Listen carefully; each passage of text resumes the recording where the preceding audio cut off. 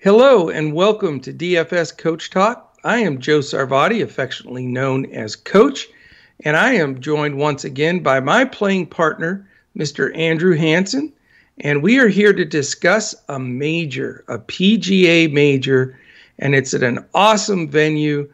We cannot wait to watch this at Kiowa Island, and my man Andrew here actually has course knowledge because he played it a year or two ago. So how are you today, Andrew? And are you as fired up as I am for this event? I am. I cannot hold back the excitement to talk about the event at this course because it is absolutely beautiful. It has to be my favorite course I've ever played. And I've only played it once, so it doesn't have the sentimental ring to it that, like the home course that I grew up playing has. But in terms of other courses, it's just simply phenomenal. The condition, the view, right on the ocean. And if you start to dig in a little bit and learn about it, it has 10 holes on the ocean, on the Atlantic Ocean, which is the most in any course in the U.S. And it has a unique layout. It's all these sand and beautiful views and great history there with the Ryder Cup, the PGA in 2012. So I am fired up to talk about it. That is awesome. We can't wait to get some of your insight. So great stuff. So once again, it's the 2021 PGA Championship on the Ocean Course at Kiowa Island, South Carolina.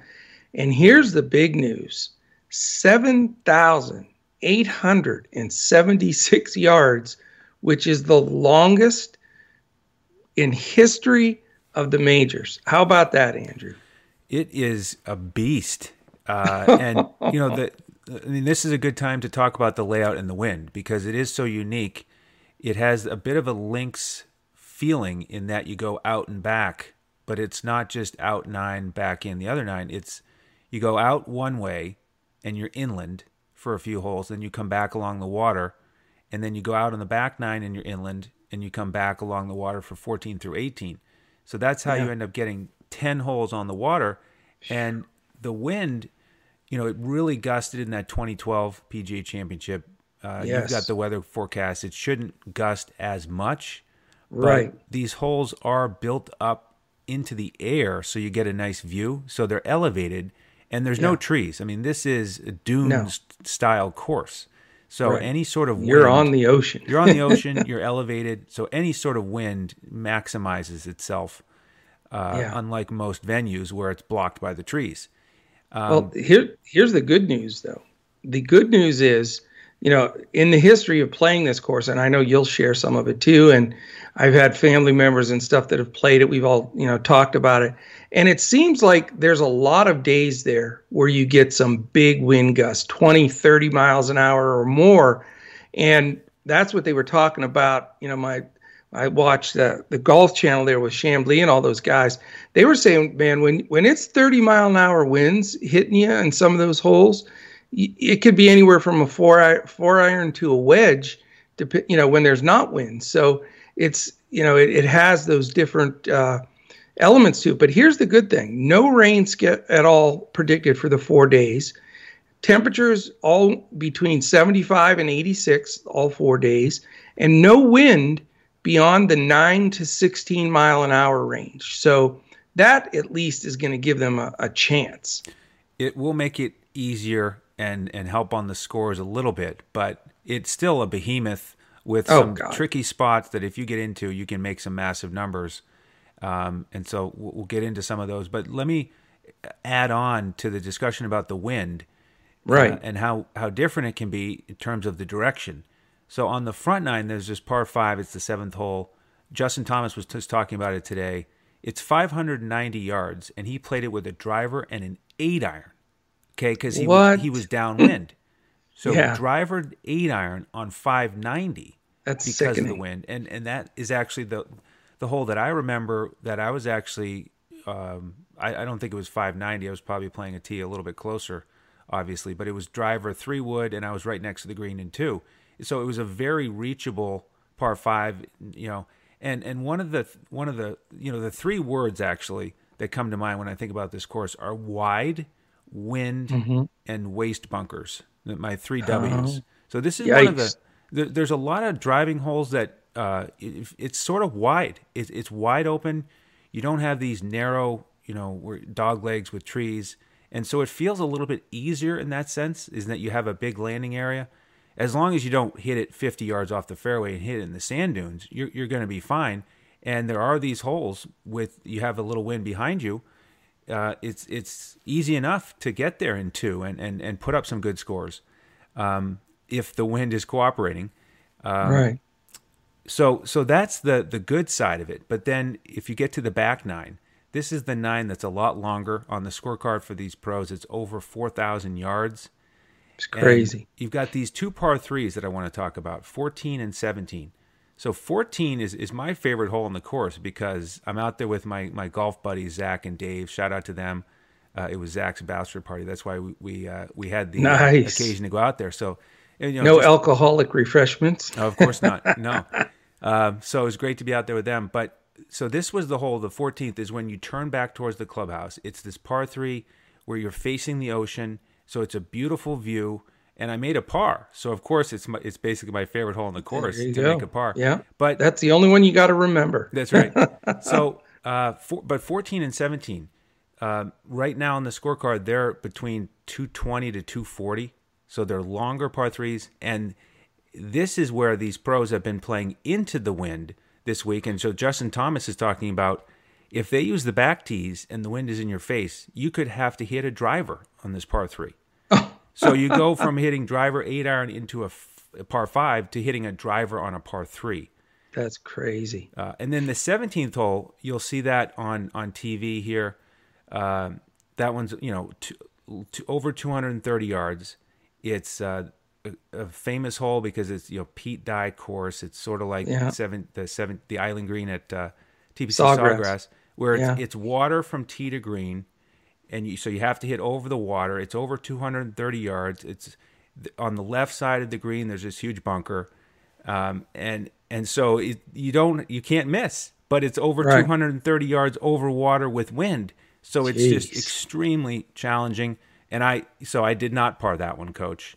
I think I hit one into the water. Then I hit one left to try to make sure I didn't hit in the water, and then it's no easy task from there. Yikes. So mark the other down and move on. Yeah. So the moral of the story is it really will come down to the wind direction about which holes these guys can take advantage of, and how high the scores end up being.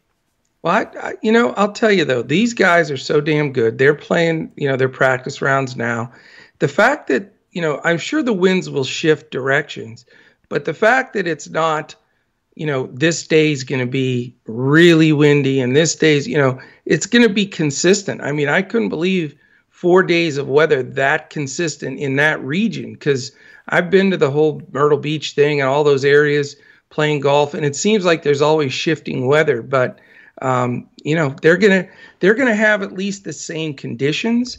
So I think they may score a little bit better, because I know it's ludicrous 78, 76, but you're talking about guys like, DeChambeau and Rahm and all these guys that they take that distance and settle that down real quick and can score. So I think we're going to see a little bit better scores than a lot of people are expecting. That's just what I think anyway. Yeah, I mean, you look at the 2012, Rory was 13 under. Nobody else was 10 under. Not even close. I mean, he smashed the field. He won by 8, right?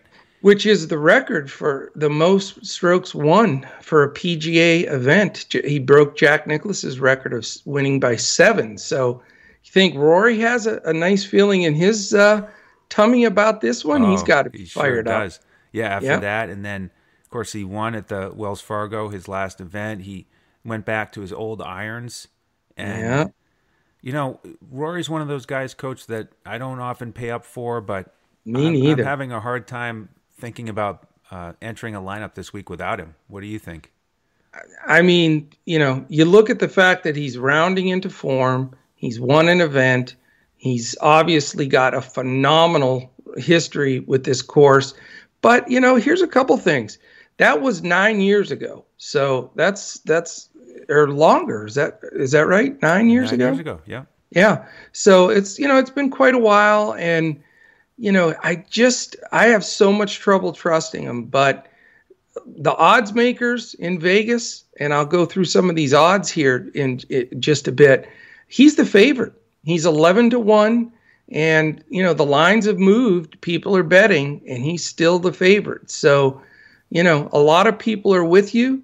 I'm not sure I'm going to go there for sure, but it is, like you said, it's very tempting. There's no doubt about it. Yeah, I mean, so far building lineups, I think you can make it work with a mid-tier build after that. It is a stacked field, you know. Oh yeah, I mean, everybody's there. Yep. everybody's there and ready to go. And he checks off some of the boxes with driving distance, etc.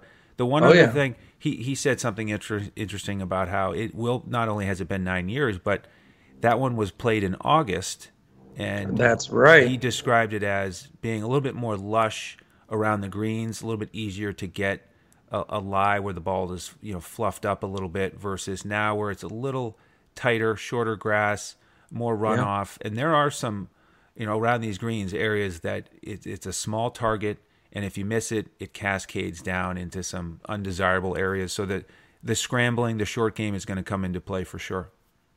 Yeah, and you can talk a little bit on course history here, but I agree with that statement as the biggest and most important one here is I'm not really looking at course history here much at all this week. And the reason being is we've seen this in just tournaments recently. When you play these events, like the Masters, they played it in the fall, now they played it in April. It's like playing a completely different course because the conditions are different, the winds are different, the grass level is different, the size of how things have grown out or not grown out. So playing this event in May at Kiowa is definitely a different situation than they played here when they played the Ryder Cup in the fall and when they played in August at that last PGA. So I wouldn't concern yourself with, obviously don't fall into the trap of, how did the last couple of PGAs go? Because they're different courses. It means almost nothing. And then also just even looking back at 2012, I'm not as, taken by that as I would be normally because of the time difference in when they're playing the tournament. Yeah, and I might as well just hit on some of the guys who did play that week and play well. I agree that Yeah, it's not as useful as, say, the Masters that isn't right. played in April usually, right? So if you look at the last 5 Masters, it's a much different comparison. But Rory obviously has the good feelings here. Keegan Bradley finished tied for third. Wow. Justin Rose, here's a good example. He finished tied for third, and he had a decent finish at the Masters this year because he had one good round, that opening round. But other than that, he's been pretty inconsistent. So I don't think you take that T3 and predict that it's going to be replicated. How about my man Steve Stricker though? That's part of the reason why I wanted to mention Oh this. He no. finished tied for seventh. He finished Yeah. tied for seventh.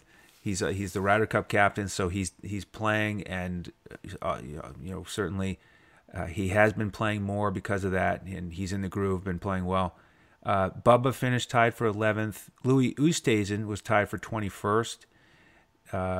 Duffner, back when he was playing more, playing well, he was a T27. Your man Leishman played, tied for 27th, and then Yeah. DJ tied for 48th, and then we had some guys who missed the cut, like Sergio. So, I think for some of those guys, it could help a tiny bit. Even if they didn't play that well, they have the experience of learning their lesson, Of so to course. speak, Yeah. of what they need to do. Yeah. But Rory, I mean, that was at the stage where his length was, really significant compared to some of his peers, and he took advantage of it. And He did. so, I'll tell you though, it's amazing how much changes in 9 years. I mean, you look at the photos of those guys. Rory looks like a little kid. yep. Hmm. It's just amazing how it's a decade almost. So, a lot of things change for sure. But yeah, it's going to be very interesting. So, how about stats? Yeah. So Enlighten us, because this is key, and I know driving is obviously going to be in there. yeah, driving distance this week, which is not something we typically look at, but No. you have to on a course like this. Yeah. So looking at the guys who are in the top 20 who are playing this week, Bryson, of course, Rory right there still at number 2, Yeah. Cam Champ, Wyndham Clark is a value play who's up there. Joaquin Neiman is a guy that is on my radar because he's slight. He's not a big guy, and you No. kind of lose track of him as a big hitter. But he's at 7,800. He always makes cuts, usually top 20. So I'm looking at him as a glue guy for the lineup. Dustin Johnson still in the top 10 driving distance. And then 11 through 20, we have your man Gary Woodland, who I'm fond of as well. Fratelli, Cameron Davis, Sergio, Adam Scott, and then the big hitters Rahm and Koepka. So I'm surprised Scott's still in there. That's interesting. Pretty impressive for a guy in his mid-40s, right? Yeah, that's tough. So all those guys, to me, that gives them a little bit of a bump. I don't think you need to make your lineup exclusively with guys from that list, but Right. it certainly gives them advantage because, I mean, we are talking about the longest major ever. Yeah, it's hard to believe. And not only is it the longest ever, but you got water everywhere Yes, and you trouble.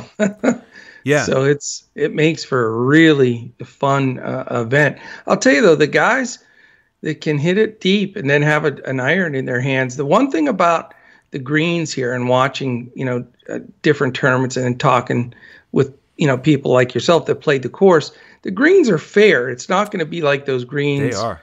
where if you land it like some of the U.S. Open events, where if you land it 2 feet off of where you want to land it, it rolls off, 50 yards. It's, you'll get some fair chances once you get there. And then it's just a matter of rolling, getting hot with the putter. Yeah, I'm glad you mentioned that because that was the other thing that stood out to me on that course playing it is I've never had a green where every single green, it rolled so true. Yeah. And there was something about it I didn't know what it was. I'm not an expert on grass, but in circling back and doing the research, I learned that the grass there is called paspalum.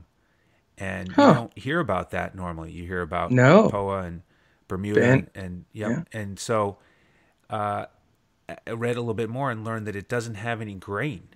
And it started to make sense why on that day everything seemed to roll so true. And I'm not an expert putter, but I hit some long putts that I got it started on the right line and it went in. And it over the round, I built up confidence of if I just get it started on the right line, it's going to roll true and it's going to go in. And Nice. so I think that putting is for a lot of the guys, it's gonna help them if they're not expert, top 20 putters, because it rolls so true. And I looked at one other stat because of that is I looked at one of the recent events, the Mayakoba Golf Classic back in December in Mexico was also on paspalum grass, and Victor Hovland won that week. And so I looked at some of the standings from that week, guys who I think are going to hear about that, see it, and have a little bit more confidence that hey, I can get hot on this grass, because we know that these guys they do seek out courses that have certain grass. Oh, no doubt. And what they grew up putting on generally is where they want to go back to, right? And so this one, you don't hear about it as much, but I think it's important. So if you look at that event back in December, Hovland won it. Aaron Wise finished second. He's a value play. Harris English had a top 5. Carlos Ortiz. Abraham Answer had a strong finish there. And even Stricker was a top 20. So those guys will get a little bit of a bump, and that I agree. It's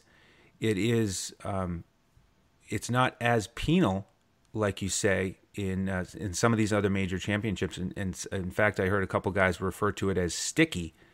So they love that. They're shooting for pins when it's like that. Exactly. Yeah. So fantastic. Good insight, no doubt.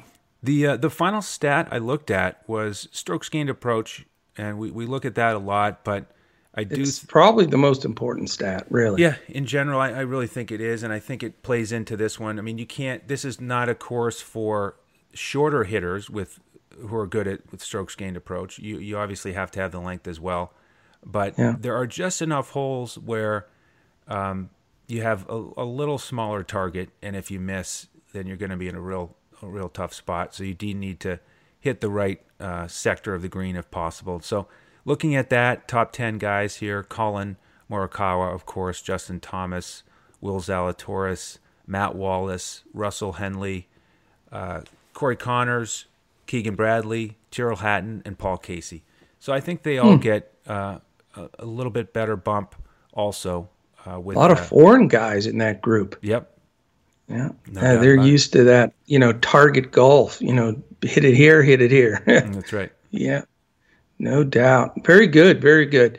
Let's look at a couple of the Vegas odds, because that usually dictates a little bit on, where a lot of the play is going to go in the DFS world for sure.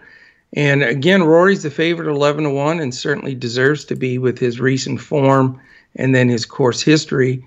Then you got a bunch of guys all jammed up.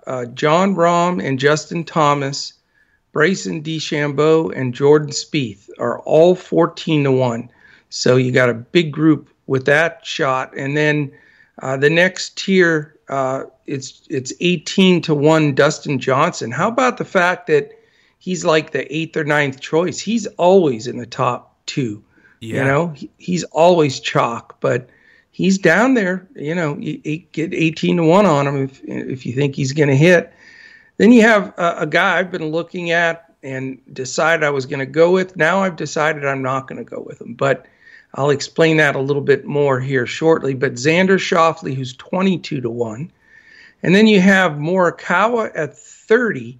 But here's a guy that has jumped past those last 4 that I mentioned, and it's Victor Hovland. He is now 20-1. He's even past Schauffele. He's just behind Dustin Johnson. So what you stated and what we've all watched and this type of grass, etc., Hovland is the darling here of the guy that could be chalk in DFS that's getting the Vegas attention. So something to keep mind to. Then you've got what I call this group, Andrew, is the group that could win and pay off for you. These guys are all capable winners of this event, and you can get a great return.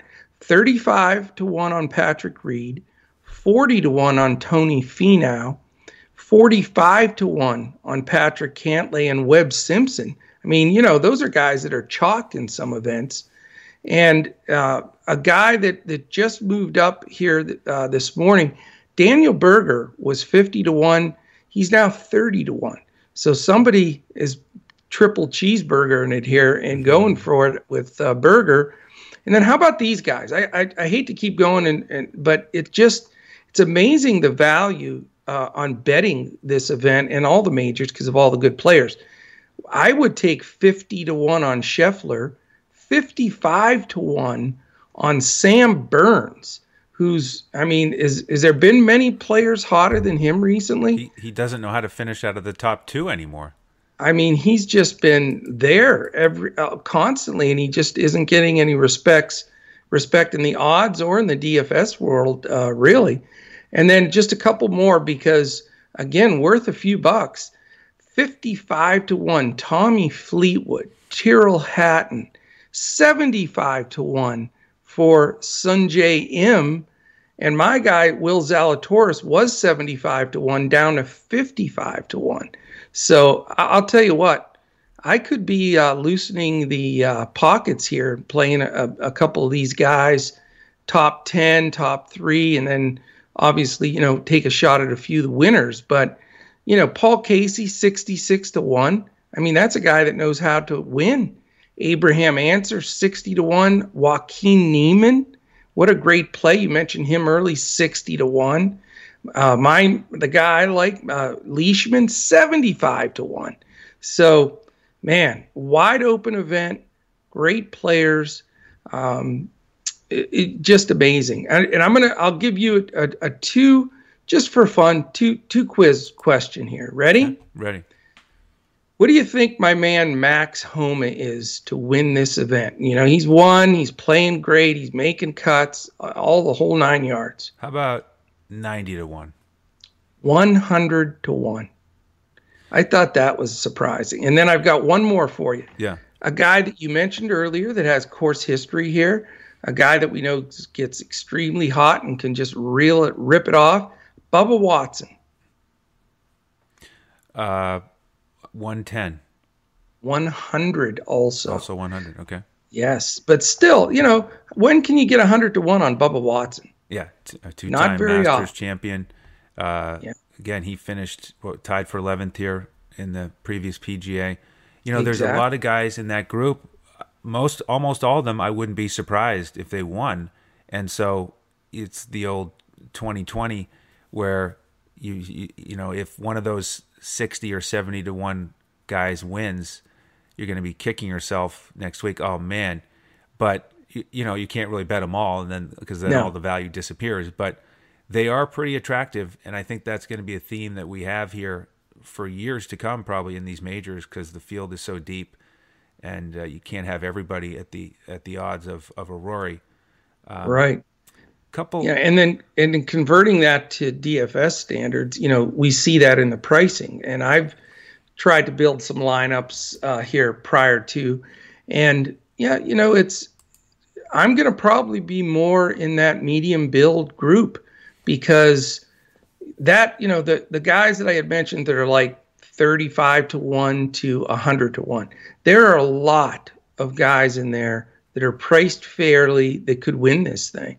So it's just, I don't think you have to, it's not like when you've got, McIlroy and JT and then a bunch of chumps. I mean, this is everybody that can play it. So, I'm not going to go stars and scrubs with my initial builds here. It's very, very easy to fill in, that medium to upper medium level group and feel good about every guy at least making the cut and taking a run at it, Yeah, it really is. I agree.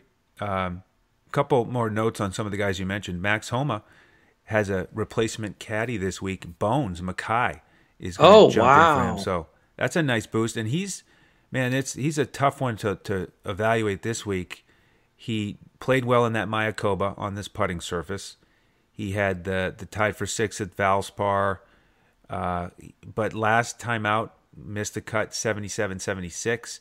So how much does Bones come in and rescue him and spark him? And he's, like you said, he's long odds and cheap in DFS, only 7,300 on DraftKings. Yeah. So there are guys in that category like that. Some of the pairings are interesting here, especially with the guys you mentioned. Spieth and Zalatoris are playing together. Yeah, we know they. That's a boost for both of them because they're buddies from Dallas here, right? And then Reed, Patrick Reed gets to play with Fleetwood and Rahm. And so it's going to feel like a Ryder Cup for him. And, yes. So that'll be interesting to see if he's fired up because of that. Can I share something real quick on Patrick Reed? I've gotten into this habit now, and I'll tell you what, I strongly recommend it. If you play decent money in PGA DFS, really, take the couple hours. What I do is I'm scouting for the next day in basketball and everything, and I get in front of the TV with my computer and I'm doing my work while I'm listening. But I listen to that PGA network a couple of nights before an event, especially a major. And they, like this week, it's live from the PGA, and it's Chambly and Justin Leonard and those guys, and they are just really, really good at what they do. And they bring us stories on certain guys, and talk about things. And it really helps, prepare you for the slate before you're looking at prices and everything. And they did a couple stories. Two I want to mention real fast, but I thought were very interesting. Patrick Reed, they talked about, and they said that he is now in a better place. He's playing better. He feels better. He's gone through some trials and tribulations with all that, the cheating stuff, and that was news for a while. That seems to have sort of slipped under the rug now. But I guess he rented a house that he's rented now a couple of years in a row, right by the course. He has his wife and his soon-to-be 7-year-old son with him. And they said he looks more relaxed and more focused. And then they interviewed him, and he did a practice round where he'd hit his drive, but then he wouldn't go hit the shot where he hit his drive. He took himself every hole into a place where he'd be in a little bit of trouble. Like if I hit it here, and then he'd play his ball from there. So he tried making it tougher to be more, realistic of if he misses any of these shots to be prepared. I thought that was a unique approach that you don't hear very often. He played the whole round like that, and he said it just gave him a lot of confidence that even if he goes astray a little bit on any of these holes, he knows what to play or what to expect distance-wise and everything else. So I like that I'll tell you what, man, he was tough as nails when they played the Ryder Cup there, and he is a good player, and he is going to make a lot of my lineups as a very quiet guy that I don't think is going to get as much attention as he usually does. Yeah, I think that's a very wise approach to practicing, especially at a course like this. And I think I mentioned very briefly the waste bunkers, but there are some enormous bunkers, and some of them have a huge lip, so to speak. And so you need to get comfortable with those now in case you're in them so that you have more confidence. And there's one bunker in particular, I think it was the 16th, and it was like a wall of a bunker right next to the green. I mean, it is a do not enter type 20-foot high wall. So that's what it felt like, at least. In a couple of years, it'll probably be 25. Jeez. But, if they're walking around, if he's walking around and dropping a couple balls in there, and just in case, and then, he experiments with it a little bit, I think that can give him an edge for sure. Yeah, I just thought it was a unique approach, and I liked his demeanor. And it's all up in his head. And I was going to point the same thing out, as you did. I love the fact that he's up against two studs, from the European side. I think that that puffs his chest out, and it also, everybody likes to boo him and everything, but the fact that he's going to be out there with two, foreign guys and Ryder Cup being in everybody's brain, I think he's going to get some good support at Kiowa. So I think that helps him. The other guy I'll mention real quick is, and this is what got me to pull away from him. I was starting to question myself anyway, but Xander Schauffele was originally in my first sketch out of my lineups, but I did not like the interview with him at all. They showed statistically what's happened to him putting. And I don't know if you followed, statistically with him, but he was one of the top putters on the tour for the last 3 years. I mean, like way up.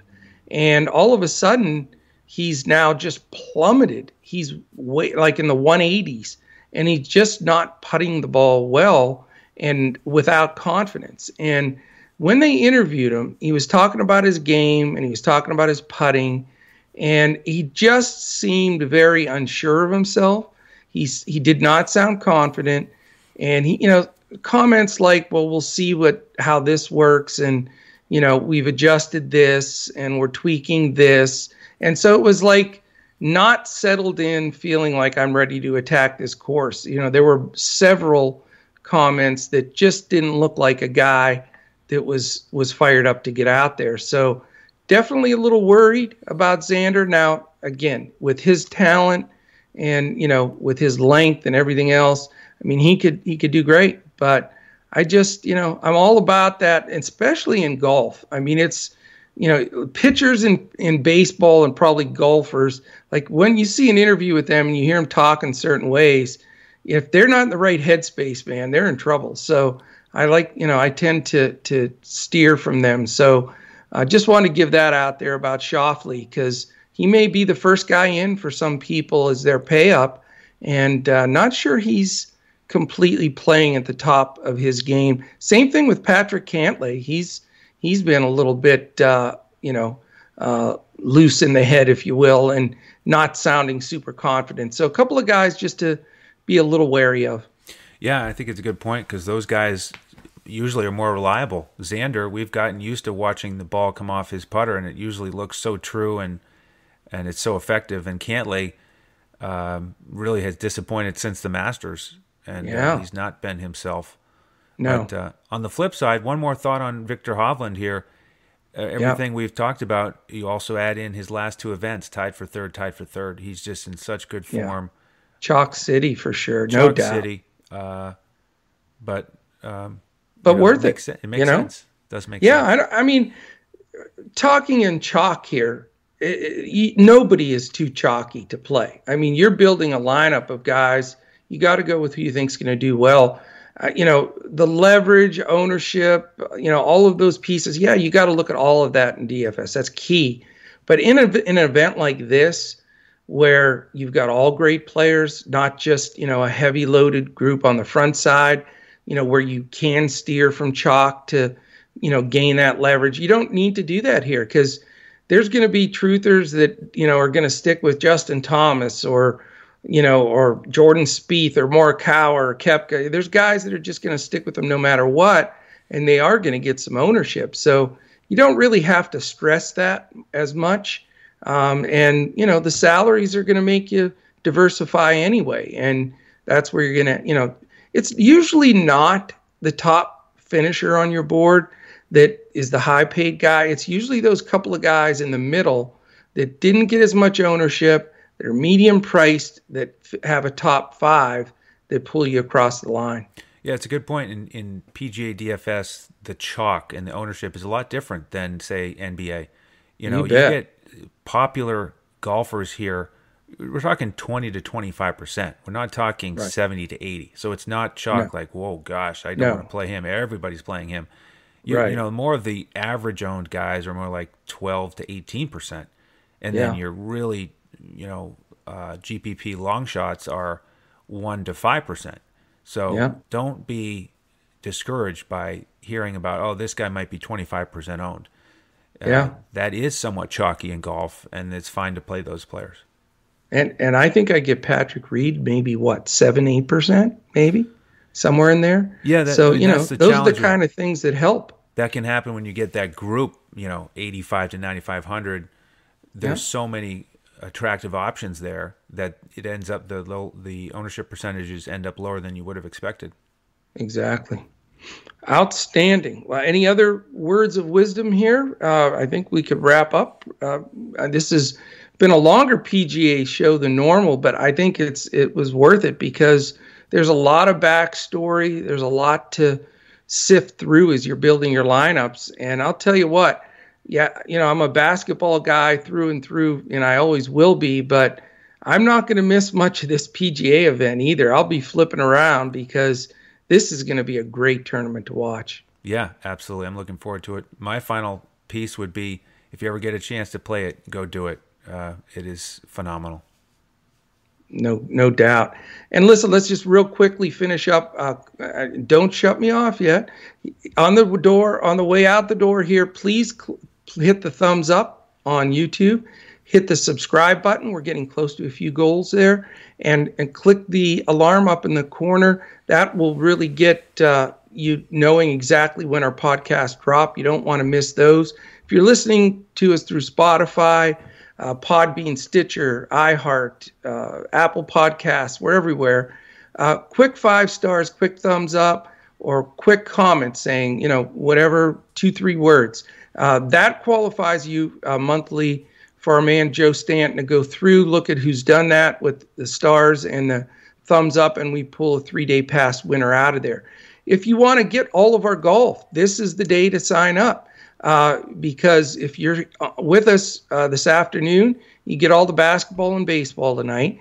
You get Wednesday, Thursday, Friday. So if you do the 3-day pass for $10, you get all of our lineups for the PGA tournament tonight, and you get all of our weekend-only lineups, which we put out on Friday night for the weekend. So you get all of the golf you can eat. So if you're listening to this, jump in, try us out. Can't beat it for $10. And we'll try to give you some winners. But if you want to check us out on Twitter, Andrew is at Language Olympic. I'm at JOESARVADI.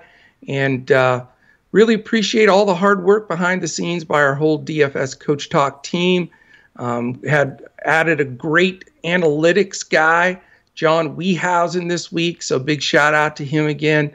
And he's going to be helping us dive into even more in-depth golf studies and all kinds of things. He's really great. So awesome stuff, Andrew. Thank you for all the good wisdom and certainly the boots on the ground course knowledge. That definitely always helps. I expect you to send me a text saying my ball was right there and I got up and down. So yeah, right. I'm or you can just type in other and right. I'll know what that means. A couple of those. All right. Final word, Andrew? Thank you for tuning in. All right. Appreciate you guys. Enjoy the golf this week, and we'll certainly be back next week when we look to crush it in PGA DFS.